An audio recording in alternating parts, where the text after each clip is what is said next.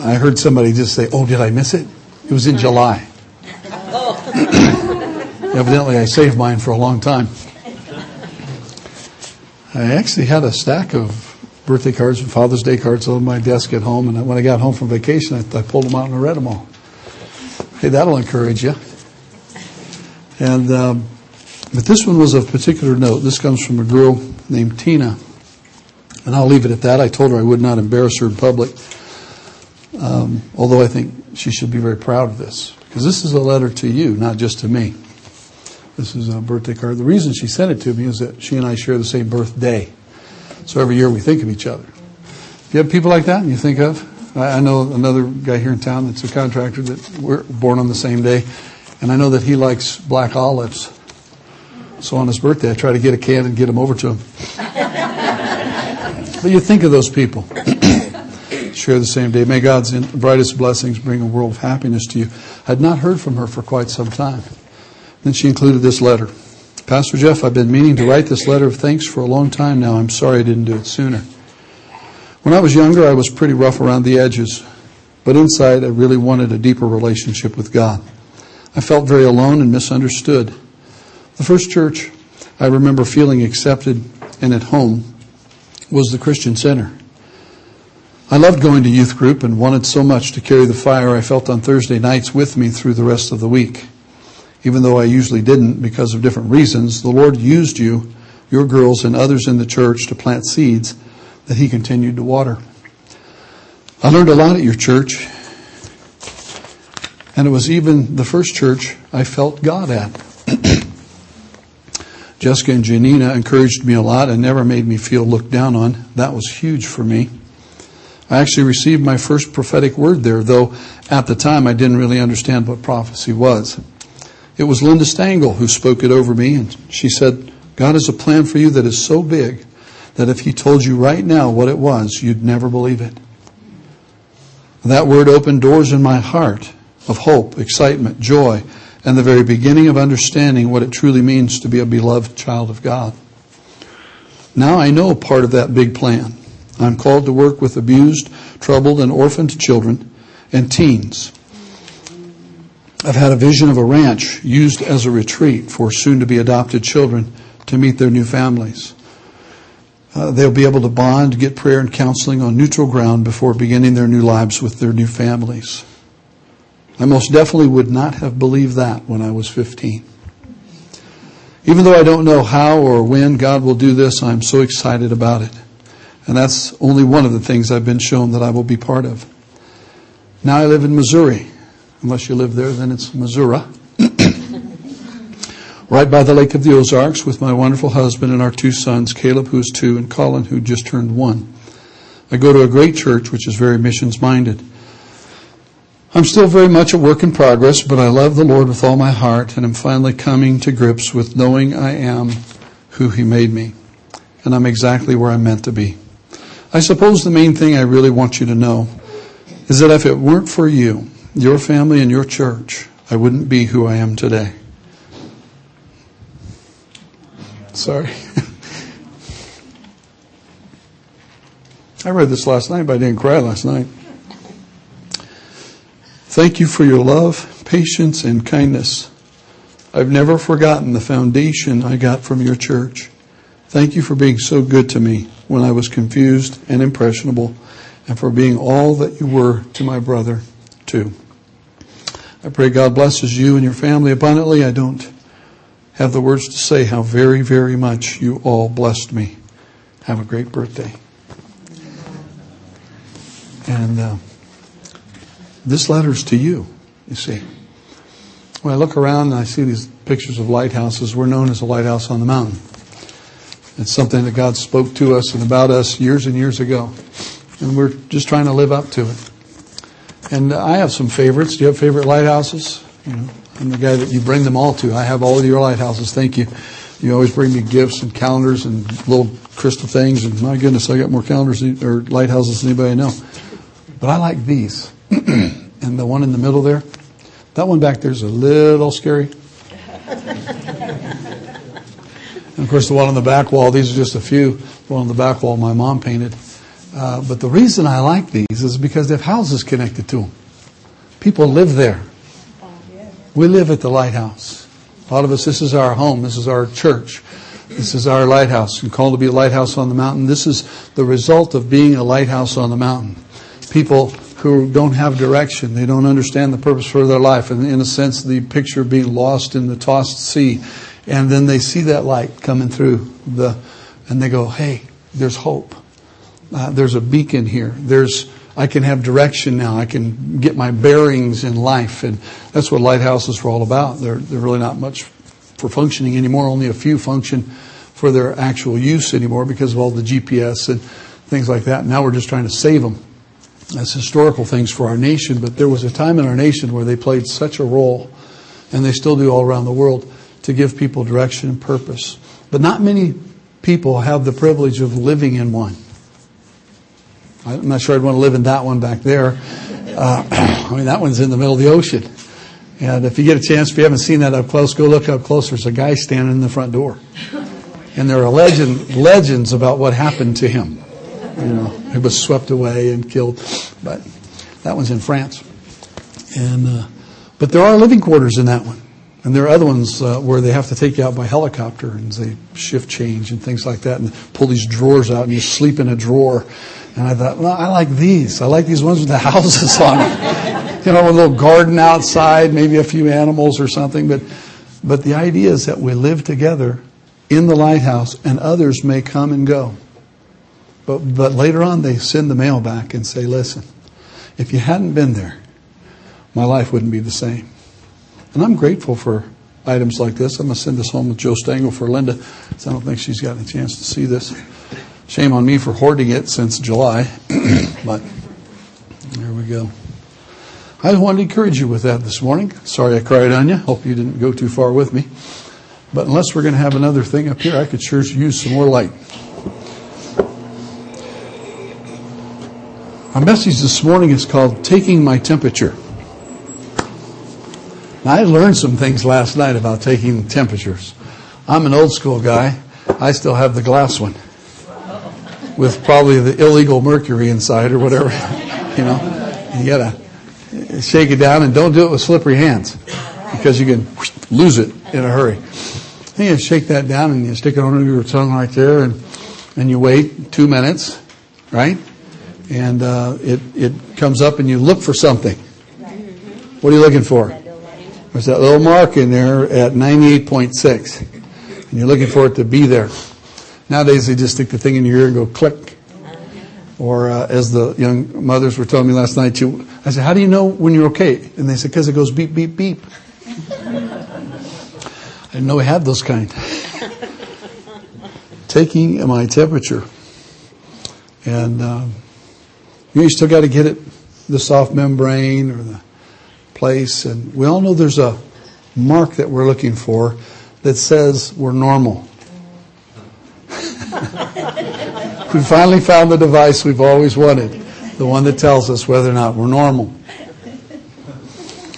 And speaking of normal, there's a town just northeast of Springfield, Illinois called Bloomington, and the little suburb is called Normal. I told Vegas, we're going to drive up there just so we can say we've been someplace normal. And, taking my temperature, Revelation chapter 3. And I invite you to listen while I really sincerely believe this. It's not a hype or a ta-da kind of moment. I really believe I want to preach to myself this morning and you can listen in. I really believe that the Holy Spirit wants to break this as a revelation to me. And that as a pastor or a leader of a congregation, then we would assume that perhaps you may want to break it to others as well. The husbandman becomes first partaker of the fruit.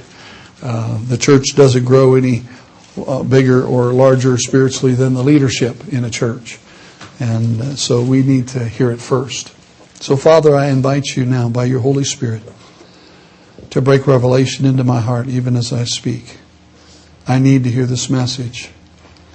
I remember what Rob was preaching while I was gone, that sometimes we just need to want to. And this morning I want to have the desire to hear from you. receive from you the bread of life. A revelation that will become life-changing for me and for others. I ask it sincerely in Jesus' name. We know in Revelation that Jesus is talking to the 7 churches. We come to verse 14 of chapter 3. It says, "To the angel of the church of the Laodiceans write, these things says the Amen, the faithful and true witness, the beginning of the creation of God. I know your works, that you are neither cold nor hot. I could wish you were cold or hot. So then, because you are lukewarm and neither cold nor hot, I will vomit you out of my mouth. Because you say, I'm rich, have become wealthy, and have need of nothing, and do not know that you are wretched, miserable, poor, blind, and naked. I counsel you to buy from me gold refined in the fire, that you may be rich, and white garments, that you may be clothed, that the shame of your nakedness may not be revealed. And anoint your eyes with eye salve, that you may see. As many as I love." This is such an important statement made by the Son of God. In the midst of this, he says, "As many as I love, I rebuke and chasten," or discipline. "Therefore be zealous, eager, and repent. Behold, I stand at the door and knock. If anyone hears my voice and opens the door, I will come in to him and dine with him and he with me. To him who overcomes, I will grant to sit with me on my throne, as I also overcame and sat down with my Father on his throne." Neither hot nor cold. One of the things that Peggy and I did toward the end of our vacation, which is available to you if you've not been there, there's some kind of a preserve down here in the North Palm Desert area where there's an actual oasis that's been preserved. And you walk in and it's this huge clump of palm trees that haven't been manicured in any way. They're just overgrown. But you can be outside in the parking lot at like 100 degrees and walk into this coolness inside. And it's up there in the middle. It's off of Washington and Ramon out there in Palm Desert. And there's streams that come up out of the ground, and you can tell it's all watered in there, and it's very refreshing. And the only problem is it sits right on top of the San Andreas Fault, so you want to be careful of that piece. But somebody's built a little cabin in there, and now it's a preserve, and you can go in there. People will tell you the history and all that. But in that moment, if you were one of those pioneers or riding your horse across the desert and you could find an oasis, you were glad for the cool springs. It was refreshing. What's another thing they do out there in the desert? Well, they're all into that hot tub stuff, aren't they? Mineral baths and that, but the hot mineral baths, promote healing and things like that. But you need cold or hot, but not lukewarm. We're not generally looking for something that's lukewarm. Jesus, if you'll allow me to interpret this for the moment, says lukewarm is nauseating. It makes me throw up. Their lukewarmness was evidenced in this passage and in this church by being content with their material wealth and at the same time being unaware of their spiritual poverty. Jesus used some pretty strong words here to describe them: wretched, miserable, poor, blind, naked. And in their pride and their arrogance, they didn't realize that God's methods for evaluating things were different than theirs. If somebody's rich and they stand up and say, I'm rich, isn't that pride? You can be rich, you can be wealthy, but you don't have to go around telling everybody about it, right? And you can be modest about it. You can own lots of things and be wealthy, and there's nothing wrong with that until you begin to use it as a source of pride. Pride is the original sin. It's what got Satan kicked out of heaven. I'm greater than God. I'll put my throne above his. I'll do all these things and be better than God. And it cost him everything. And so pride, even in fact this commentary, there's a commentary attached in this Bible, says the greatest sin is pride. Here's a church. He's talking to the church. And the church was saying, we're rich. We've become wealthy. And we don't need anything. That's pride and arrogance in the face of God. In verse 17, he starts by saying, because you say this, then verse 18, tie it together quickly, I counsel you. How gracious God is, that even when we're filled with pride, even when our arrogance pushes against who He is and the person that He is to us, He still, by His grace, reaches across that barrier that we've put in place and says, look, you're in trouble, and I'm still going to counsel you to get better. You're living out there on the edge in a danger zone, and I'm still going to merge across that to reach you. We often said about somebody that comes to know Christ right at the onset of their faith in Him and their salvation, forgiveness of their sins, and you talk to them and say, oh, I found Jesus. And of course we like to say, well, Jesus wasn't lost. You were lost. He found you. Right? And this is His grace manifested to us over the years in the church in every generation, that He has reached across whatever the issues were of the generation to reach people and draw them to Himself. He was always, as we sang this morning, lifting up His Son, because His Son said, if I be lifted up from the earth, originally impaled on the cross, lifted up from the earth. But as we lift Him up in every generation, men are drawn, women are drawn, children are drawn to Him, and they find salvation. And so even in their pride and their arrogance, the grace of God reaches across and says, I'm going to counsel you something. I want to help you.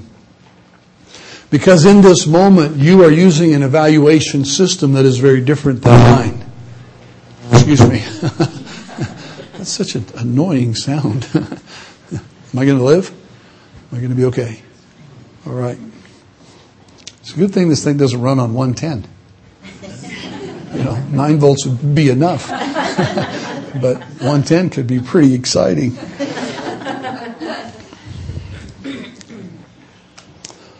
God says you're evaluating yourself and your position with me by your standard of living. Anybody here ever traveled to third world countries? And while there met Christians? Or even been invited into their homes? I remember being invited into a church in Mexico. We were all it was going to take hours to get to it. And they said, they're going to put on a feast for you. We said, really? That's always exciting, And what will we have? And then they actually reached somebody at the church and asked them what was going to happen. They said, well, it's kind of changed. It's a real poor church. Matter of fact, we had to have our services there before the sun went down, because after that you couldn't see your hand in front of your face. There weren't any lights for miles. Out in the middle of nowhere in this little village. And they said, well, all they can do is boil coffee, and they've got some tortillas. And they said, but, that's what they have. Victor, I think we were together on that. And we, said, well, hey, we got some extra bucks. If we sent some extra bucks, could somebody get some beans and some rice and stuff like that? Yeah, so we threw a party for them. And it was a great time visiting the church. But those people had such a deep love for Jesus that it made all of our wealthiness look like poverty.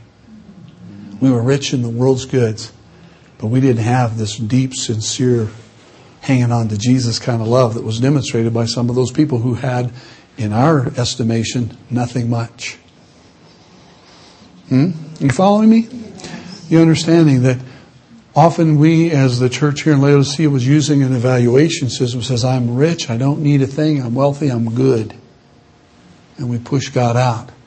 And those that have nothing in this life are saying, I've got the greatest riches of all. I've got Jesus, and I've got heaven, I've got forgiveness, and I live under the grace of God, and I live day to day, minute to minute, moment to moment for my provision, but He always takes care of me. So he says in verse 18, I counsel you to buy from me gold refined in the fire, that you may be rich, white garments that you may be clothed, that the shame of your nakedness may not be revealed, and anoint your eyes with eye salve that you may see.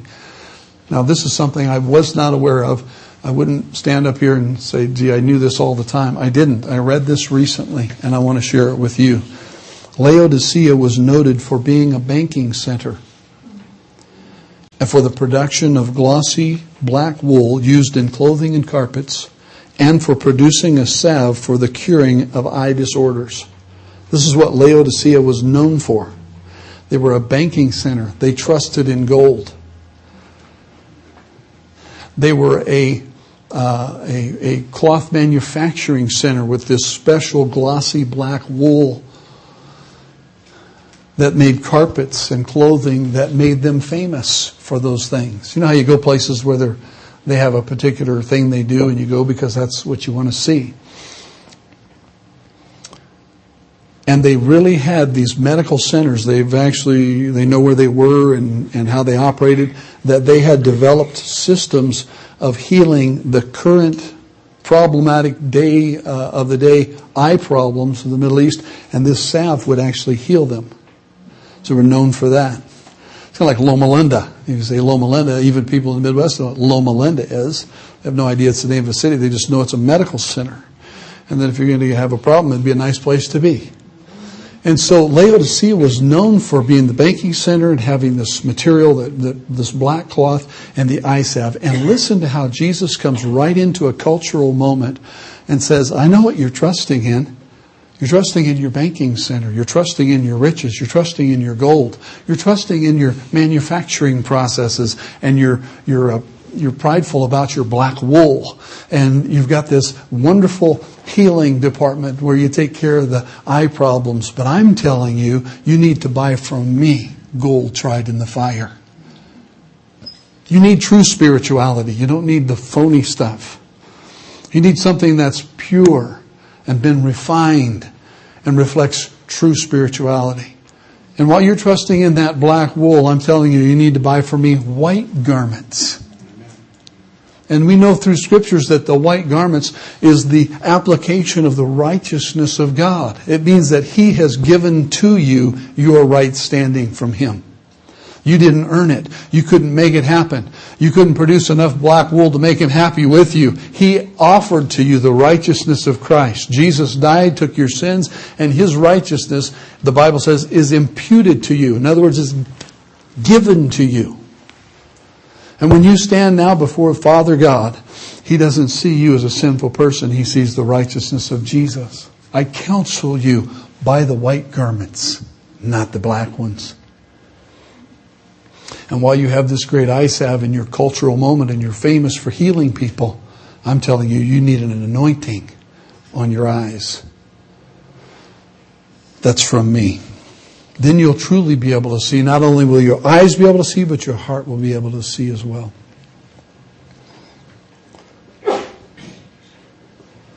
I wonder if Jesus was writing a letter to the church of Big Bear, how He might write it today.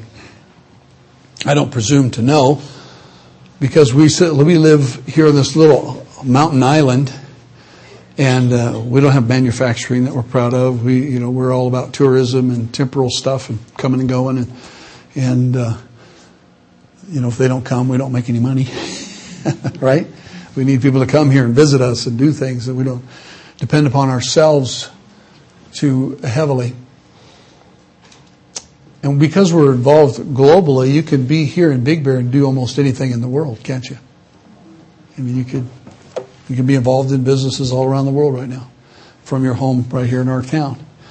But what would Jesus say to us? I don't know if He would pick on a cultural moment, or if He would focus on us, something we do, or tourism perhaps. And what He would do in comparison to these writings is He would ask us to look at what we're trusting in. Where's your trust? Where's your hope? What are you leaning on? When you lean on something, we often get the one stand here, the music stand, and I put my Bible on and it sinks under the weight. It's kind of a joke around here because we never know which one it is. We fixed them a couple times, but that little music stand, we can't lean on that one because it's not trustworthy for holding our weight, right? But Jesus would write to us even at the Church of Big Bear and says, I love you and I care about you and I want to reach across the things that separate us, but I do have this against you. Where's your trust? Ultimately, being placed? What are you leaning on? This little message is a searching and a penetrating message for me. The result is this exhortation where he says, so be earnest, be eager, and repent. I listened to Rob's messages. How many of you were here when Rob preached the last couple of weeks? And I listened to the recordings and really appreciated that he was focusing towards revival, and revival not being an event, but being a state of person, a life coming back to life inside of us, a spiritual revival inside of us, and that he was calling us to that place. And he spoke about the issue of repentance and how that it wasn't just this traditional definition that repentance means to turn around and go the other way. And we often use that as an illustration. If I'm driving down the 210 freeway going west and I repent, then I'll get off and go east. I'll go turn around and go the other way. And repentance isn't just a change of direction because I decided I wasn't going to do something anymore. It actually becomes this Greek metanoia, change of mind, where I begin to think differently. I begin to actually agree with God. Repentance, in its truest sense, I believe, from the Scriptures, means this: agree with God. Okay, so I'm using an evaluation system at Laodicea that's based on wealth and personal good and industry and healing and medical stuff. And God comes along and says, I have a different stick. I use a different thermometer.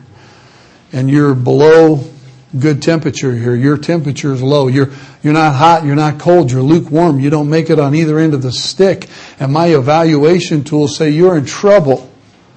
And he points at us perhaps, or he indicates, however it wouldn't be so offensive to you, but he captures the heart and says your evaluations are wrong. You're in trouble and you don't realize it. Repentance says, oh, I agree with God about me. How often have you been convicted and I've been convicted, the Holy Spirit comes and says, hey, that shouldn't be in your life, and you want to argue with him. Come on, we do it. Wait a second. It's not that bad. I mean, have you seen so-and-so? I mean, compared to them, see, and here's our evaluation tool. Compared to them, I'm doing pretty good. I mean, you got to go talk to them. And if we could hear God, he'd be saying, I already am. Okay, I know what I'm doing. I'm talking to them too, but right now I'm talking to you. And I'm talking to them all at the same time, but I'm talking to you, and you want to argue with me. See, that's pride and arrogance. I know more than God. I can argue with him and win. Ha! What's that? But a repentant heart is demonstrated by David, King David, when Nathan the prophet came and he had murdered Uriah and stolen Bathsheba and had adultery going on, and the prophet tells the story, and then David says, we'll get that guy, and then the finger of the prophet's pointed at him and says, you're the man. And what does David do? He goes, oh, I've sinned against God. He agreed with God. And that agreement is repentance. Sometimes we have this picture in our mind, what does repentance look like? I have it. I see persons, running down the aisle or falling on their face, crying profusely, oh God, and repenting. There's this activity that involves the whole person physically, and the emotions and the mind, everything's connected. And it's all about surrendering at the foot of the cross or in front of Jesus. I think those are the outworkings of repentance. Those are not repentance. You can repent without those things happening. But that's the profuseness that can come along with the mind that is changed and said, I agree with God. I agree. You said, I'm this way, and I'm going to say, you're right. Now what do we do about it? Because at that moment, he'll extend his grace and his mercies that the Bible tells us are new every morning and give us the ability to make the rest of the changes necessary. We cannot overcome sin by ourselves. Come on, we can wrestle them to the ground and we can hold them there. But while we're holding them, pinning those things to the ground that are offensive to God, we better be yelling for the Holy Ghost to come and smash them. Because I know if in my weakness, I'm going to get tired and I'm going to let up and that thing's going to be right back up again. Am I talking the truth here this morning? I've wrestled so many sins to the ground, they got up and beat me up again. The idea is I got to get them on the ground, sit on top of them, and start screaming out the Holy Ghost power. God, come and crush this thing. Then I'll be free from it once and for all. I know you have stories, and I do too, about those things that we said, God, I've tried, I failed. Would you come now and win the victory in me? And by the grace and mercies of Jesus and the blood of Jesus shed for me, the next day it was gone. Woke up, no more desire. Woke up, no more intention. Just out of my life. Almost surprised that it was so easy for God and so hard for me. Jesus said, as many as I love, I rebuke and discipline. I chasten them. Hebrews chapter 12 resounds from Proverbs chapter 3. I'm going to open both of those and read them. Proverbs 3:11 and 12 says, My son, do not despise the chastening of the Lord, nor detest his correction. For whom the Lord loves, he corrects, just as a father the son in whom he delights. In Hebrews chapter 12, verse 5 says, And you have forgotten the exhortation which speaks to you as to sons. My son, do not despise the chastening of the Lord, nor be discouraged when you are rebuked by him. For whom the Lord loves, he chastens, and scourges every son whom he receives. This writer continues, If you endure chastening, God deals with you as with sons. For what son is there whom a father does not chasten? But if you are without chastening, of which all have become partakers, then you are illegitimate and not sons. Furthermore, we have had human fathers who corrected us, and we paid them respect. Shall we not much more readily be in subjection to the Father of spirits and live? For they indeed for a few days chastened us as seemed best to them, but he, God, chastens for our profit, that we may be partakers of his holiness. Now no chastening or no discipline seems to be joyful for the present, but painful. Nevertheless, afterward, it yields the peaceable fruit of righteousness to those who have been trained by it. Therefore, strengthen the hands which hang down and feeble knees, and make straight paths for your feet, so that what is lame may not be dislocated, but rather be healed. Pursue peace with all people and holiness, without which no one will see the Lord. Discipline. Jesus says, as many as I love, in Revelation 3:19, I rebuke and chasten. Therefore be zealous and repent. Begin to work in agreement with me. Begin to walk in agreement with me. When I put my finger on something in your life and say that can't continue, quickly agree with me. And then together by my power, we'll overcome it. And you'll be free of it. I need this message today. And I thank you for listening in, because I am wanting this more and more in my life. Verse 20, I stand at the door and knock. This next part, we have to remind ourselves, Jesus is talking to who? The church. He's talking to the church. We use this verse often in meetings to let people know that Jesus is standing outside the door knocking, and you have to open the door of your heart and let him in. And we've kind of leaned it over to that point to where we've used it so constantly about bringing people to Jesus that we've lost our focus that this is written to the church. I stand at the door and knock is addressed to a complacent church.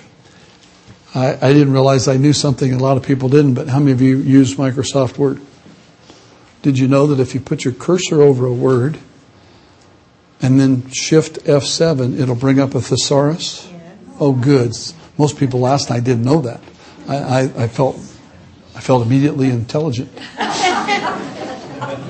Or at least overly informed. And I thought, I was writing this out and I said, complacent. Do we really know complacent? Well, we kind of have a feel for it, but I thought, shift F7. Give me some thesaurus on this. Satisfied, self-righteous, smug, contented, self-sufficient, self-righteous. Whew. I stand at the door and knock is addressed to this complacent church.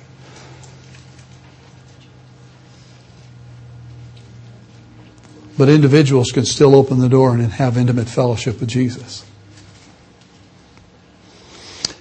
He waits for the door to be opened. Now, you've probably seen it, and I didn't research who painted the painting, but you've seen the painting of the big oak door. I'll call it oak. It's wood. The big straps across it, holding it together, and it's got the rounded top of the brick house, and the ivy's growing down the right-hand side there. And Jesus is leaning in at the door, and this is a depiction of Jesus at the door knocking. And what is the significance of that painting? Exactly. We all understand there's no door handle on the door. It's been left off. And the assumption is that the door handle is on the inside. And this is a depiction of Revelation 3:20. Jesus standing at the door waiting for us to open the door. It's his appeal to those who are listening. If you hear me, will you open? His promise is that if we will open, he will come in and dine with us. I shared this story last night, and I so enjoyed it. I'm going to give it to you too. That you know Edwards Mansion down in Redlands. You ever heard of Edwards? Down near the museum, or the it's not the museum, is it? What's it? Wedding chapel. Yeah, it's a wedding chapel down at Edwards Mansion. But when it first started, it was a really highbrow restaurant. Everything was orange. It was right in the middle of orange groves, and so the butter was orange, and the rolls were orange, and everything was orange. And it was pricey. Anybody ever eat there? You know, and you'll relate to this. But it's just a big mansion, but they made it into a restaurant. So if you went in and took a table, you might be over on the left edge of the actual dining room with other couples and people eating around the same room. And somebody's over in the bedroom eating in the hallways, and there are tables everywhere. But it was way expensive. It was like 3 times out of our range. And Peggy and I went there with a couple named Andy and Terry. And we walked in and we were just totally intimidated, right? Because I wasn't dressed like this. I was just regular Big Bear, right? You know, black and white Big Bear is your black jeans and your white T-shirt. And so anyway, we walked in kind of the country bumpkins. You know, we're in the big city for a night. We walk in and they got more forks and spoons and knives and you don't know what to do with. And you're being escorted in and it's all very proper and people are, you know, other people look like they know what to do with those forks. And so we were just intimidated. And we're thinking, boy, you know, should we order that or not? Can we afford this place? We can't afford this. We shouldn't even be here. We're out of our element, you know, nervous. And sit down and, should I touch anything or not? And so quiet and reserved.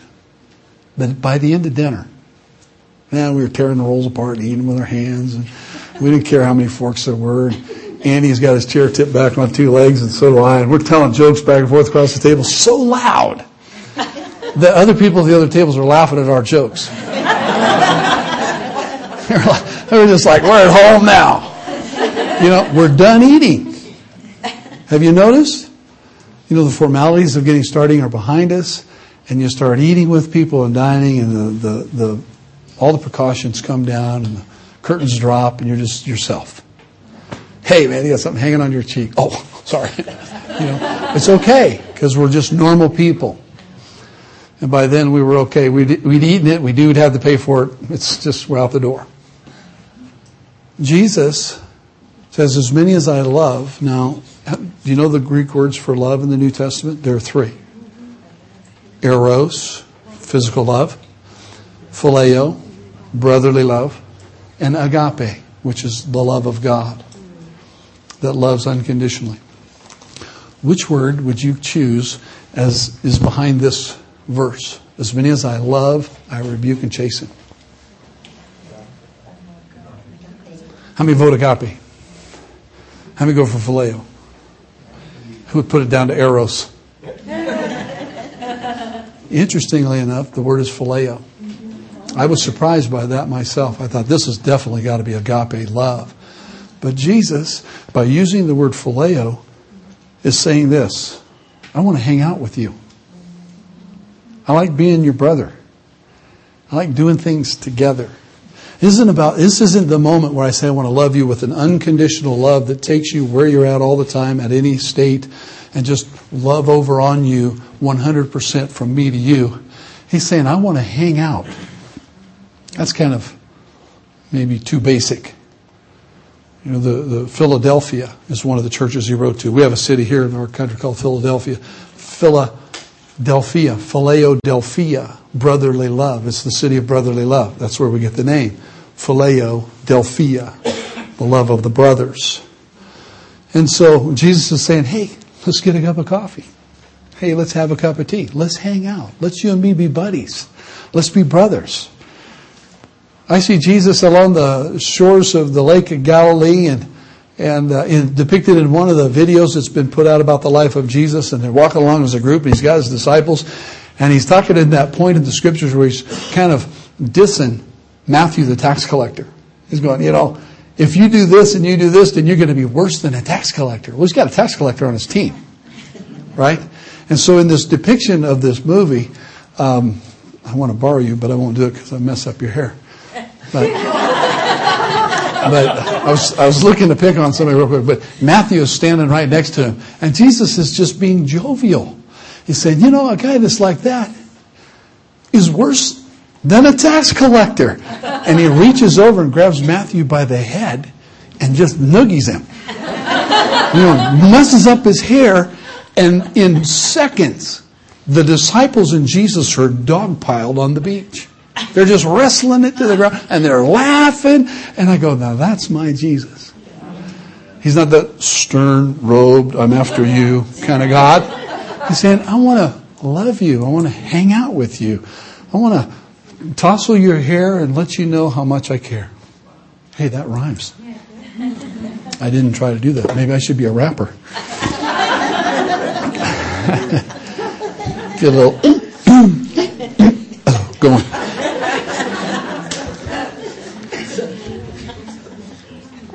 Jesus standing at the door and knocking actually offers us a theological paradox. What that means is he's saying, I'm knocking, I'm sovereign, I'm all powerful, but it's up to you to open the door. I can do anything, but there's personal responsibility on your part. There's human responsibility involved in our relationship. I can't override you. I've made it that way. But I will stand and knock. You and I have the intense privilege of whether or not we're going to let Jesus come in and hang out with us. With Christ on the inside, it's me and him at Edwards Mansion, with our chairs kicked back and telling jokes and amusing the rest of the guests. We're probably annoying a few as well. But nonetheless, we're having a good time. And it's wonderful fellowship. It's this marvelous sharing of the grace of God.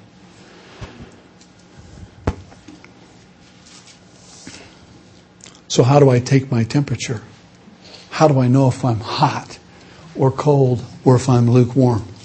That's really the question that was on my heart when I came to this passage. I said, God, how do I know? Oh, I wish that there were a device that I could pull out like that thermometer and stick in my ear or stick under my tongue and have it go pop up and say, you're okay spiritually. Wouldn't that be a great tool? Like, hey, click, or it goes, beep, beep, beep, I'm good. I'm okay. I'm 98.6 with God. How do I take my temperature? In this book of Revelation, in chapter 2 and 3 is where these letters are written to the churches. I find it particularly interesting that there are 7 churches that he wrote to. If you read the Bible, you know the Bible a little bit. 7 is the number of what? Perfection. And so what that indicates to me is that Jesus could have written these letters to 50 churches or to 3. But he's written to 7, and it's recorded for us for 7. And so by that we could interpret theologically that he's saying, I'm writing to the church of all time. I'm writing perfectly just the right number of letters that will cover any church in any culture in any generation. I'm going to span the ages now with these letters. I'm writing to specific churches, true, that's historically accurate. They existed. But the things I will write to them about are the things that the church will face for all of time. And so they come to us as a present-day exhortation. And listen to the things that are keynotes in each of the 7 churches in these 2 chapters.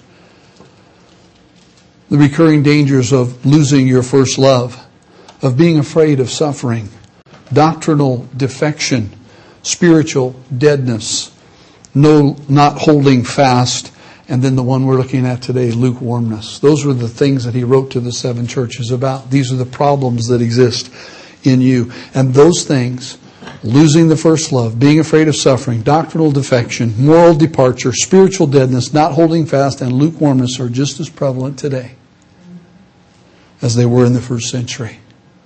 It doesn't exist widespread. I'm not accusing the church of being absolutely infidels, right? Lack of faith. We're pursuing God, but yet these are the same challenges that we will face. And a church is only made of individuals, correct? The Bible says he assembles us like living stones, puts us together and makes a habitation for himself to come and to dwell in and to receive praise from. That's why we get together like we do once a week or so in these times of celebration, so that collectively we become that house of worship and prayer. And he comes and hangs out with us.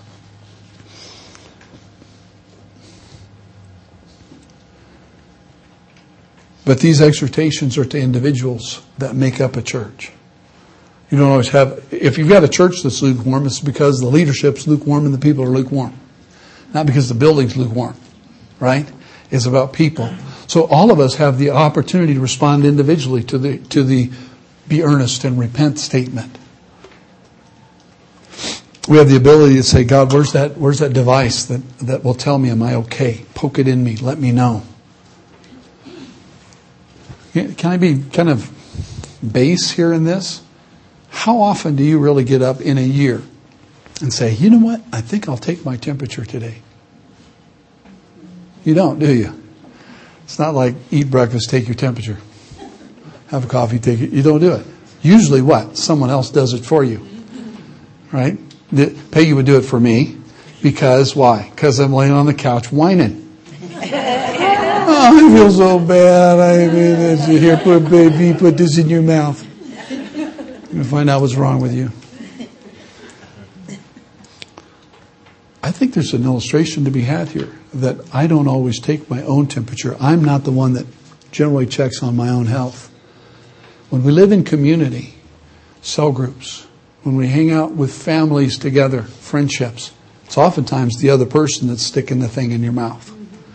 Saying, you know, I've been noticing about you, you're a little off. Now, I love you. Like Jesus says, I love you. I phileo you. I'm your brother. I'm your sister. I'm your friend. I'm your family member. I care about you. And maybe nobody else would tell you, but I'm going to tell you you're a little off. Your attitude's bad. You're living in sin, whatever it is. Somebody else has got the thermometer most of the time for us. We can use it ourselves. How can I take my own temperature? What are the things I should look for in my life and walk with Christ that would indicate how well I'm doing or how poorly I'm doing?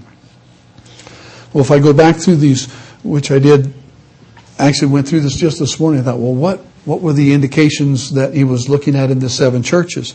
Ephesus, he says, I know your works. You have labor and for my name's sake. You have patience. You hate evil. You're persevering, and you still have your first love to deal with. Those are all positive things. Those are indicators of good health. To the church in Smyrna, he says, you have tribulation and you have utter poverty. And these things, you're bearing up under those. You're doing good. To the Pergamos church, he said, you're holding fast to Jesus and your open confession of faith. You're not afraid to tell people you love me. And you're holding on to good doctrine. To Thyatira, he said, your works are good. Your love is good. Your service is good. Your faith and your patience are all prevailing in the church. Those are good markers of health. To Sardis, he said, you've only got a few walking in righteousness. In fact, Sardis was known as the dead church. And when you read the letter to the dead church, there's not many happy thoughts. Okay? He says, basically, there's nothing to do but to rebuke you. You're dead. There's no life there. You've got a few that are walking in righteousness. And he focuses in on them, says those guys are doing okay, but the rest of the church is dead. The Church of Philadelphia, you've kept my word, you've not denied my name, and you are persevering. You're holding on to the end. And then we get to this Laodicean church, and I don't find anything in here that's healthy. And others, commentators, have said that the way that these were written, that Laodicea would be the indication of the church in the last days. It would become lukewarm, self-sufficient, self-righteous. Not the world, the church. That we would begin to say about ourselves, we're rich, we're wealthy, we don't need anything. And I see the church, what we've known as the church globally. You know, it's in the news every day. Some churches in the news. But just this week, the Catholic Church is in the news, right? The Pope is inviting who? He's inviting all the Anglicans to come back because they're having troubles in the Anglican Church. You know, they're ordaining gay people and they're not practicing strong doctrine and they're failing and they're splitting the church, and the Pope's reaching out saying, y'all come home. I mean, the church is not doing well globally when you look at the one that's in the news. But when you travel town to town and you come into places like Big Bear Christian Center or the little Douglas Avenue Methodist Church in Springfield, Illinois, or the little places where people like you and I gather and we are pursuing Jesus, the church is doing just fine. It's really on fire for Jesus. There's a passionate love for God, but it's kind of not being in the news. They're picking on the church globally that has started to show us the appeal and the directives that are in this letter to the Laodiceans. It's become lukewarm, not hot, no cold, and it's nauseating to Jesus. Well, things that I'm taking away from this today is that I need to be eager. I need to be zealous. I need to be kind of on fire in my point of agreement with God. When He puts His finger on me or He convicts me by His Holy Spirit, I shouldn't try and talk Him out of it. I should begin to rush in and agree with Him and say, you're right and I'm wrong. Even though I want to fight about it. I can't be more right than you. It's just not possible. You're God and I'm not. So help me to agree with you about my condition. And then help me receive from you what I need to get me out of my condition. Help me live in grace and under your mercy. Give me a listening ear. He that has an ear to hear, let him hear what the Spirit is saying to the churches. Give me a hearing ear. Help me to hear you knocking. And when you knock, I will open the door. Because I want to hang out with you too. You have favorite things you like to do? You know, some of us like to get our coffee or our tea and go sit by the lake. I mean, this would be a great day to do some of that because it's kind of chilly and the wind's blowing, the leaves are falling out of the tree. It's just kind of fun. Wouldn't it be more fun if Jesus was with you? Saying, come on, let's go hang out by the lake. Let's just sit around. I'm not going to try and produce anything. I'm not going to brunt my spirituality to the top. I'm just going to be me and you be you. And I'm going to be a better person for having hung out with you today. A real relationship. Come on in and let's eat together. I am going to hear the counsel to buy gold tried in the fire. I need true riches. I need a purified life. I need the reality of spirituality. I need a righteousness that's not my own. I need to be clothed in white that comes from Him. And this issue of anointing my eyes to see, I want to present my eyes to Him and say, I think you're the only one that could do the anointing. I can't anoint myself. So, but by invitation, I would say, would you anoint my eyes so that I can see? Would you anoint my eyes so that my heart can see? And I will never discount that God will put people around me who will hold the thermometer in my mouth when I'm not doing well. Because I don't think any of us can do all of this by ourselves. We're not built for it. The Bible says we need each other. There are so many one another scriptures in the New Testament that it's impossible to live out your Christian life on your own. You need somebody else. And it's got to be somebody you trust, that when you see them coming with the thermometer, you're not going to run. I mean, just stand there with your mouth hanging open and let them put it in. Father, this morning I thank you for your word. Your word is truth. Your word comes to us and brings life, the scriptures teach us, to our whole body. Lord, I don't want to be lukewarm. I want to be on fire. Lord, it even says that cold is okay, but it must only be for some sort of refreshing that could become part of that. But I tend to think that being hot would be better. Being lit up, being on fire for you, being passionate in my love relationship with you and the people that you put into my life. So I pray that you'll help me this week to truly hear and to respond. And I pray for my friends here this morning and those that aren't with us that will listen on the recording, God, that you will give them your grace to be able to repent quickly, to find the victory that comes from your mercies that are new every morning, to find the grace applied that gives us a victory. Lord, when we wrestle our best to hold these sins of ours to the ground, inspire us to cry out to you and the power of the Holy Spirit to come and crush them so that we can be free to live for you. Lord, we know we're in the world, we're not of it. Help us to use your standards of evaluation and not our own. Convict us if we have become complacent. Confront us if we are those who are saying we've become rich and we don't need anything. But Father, whatever you do, don't leave us to ourselves. We ask it in Jesus' name. Amen.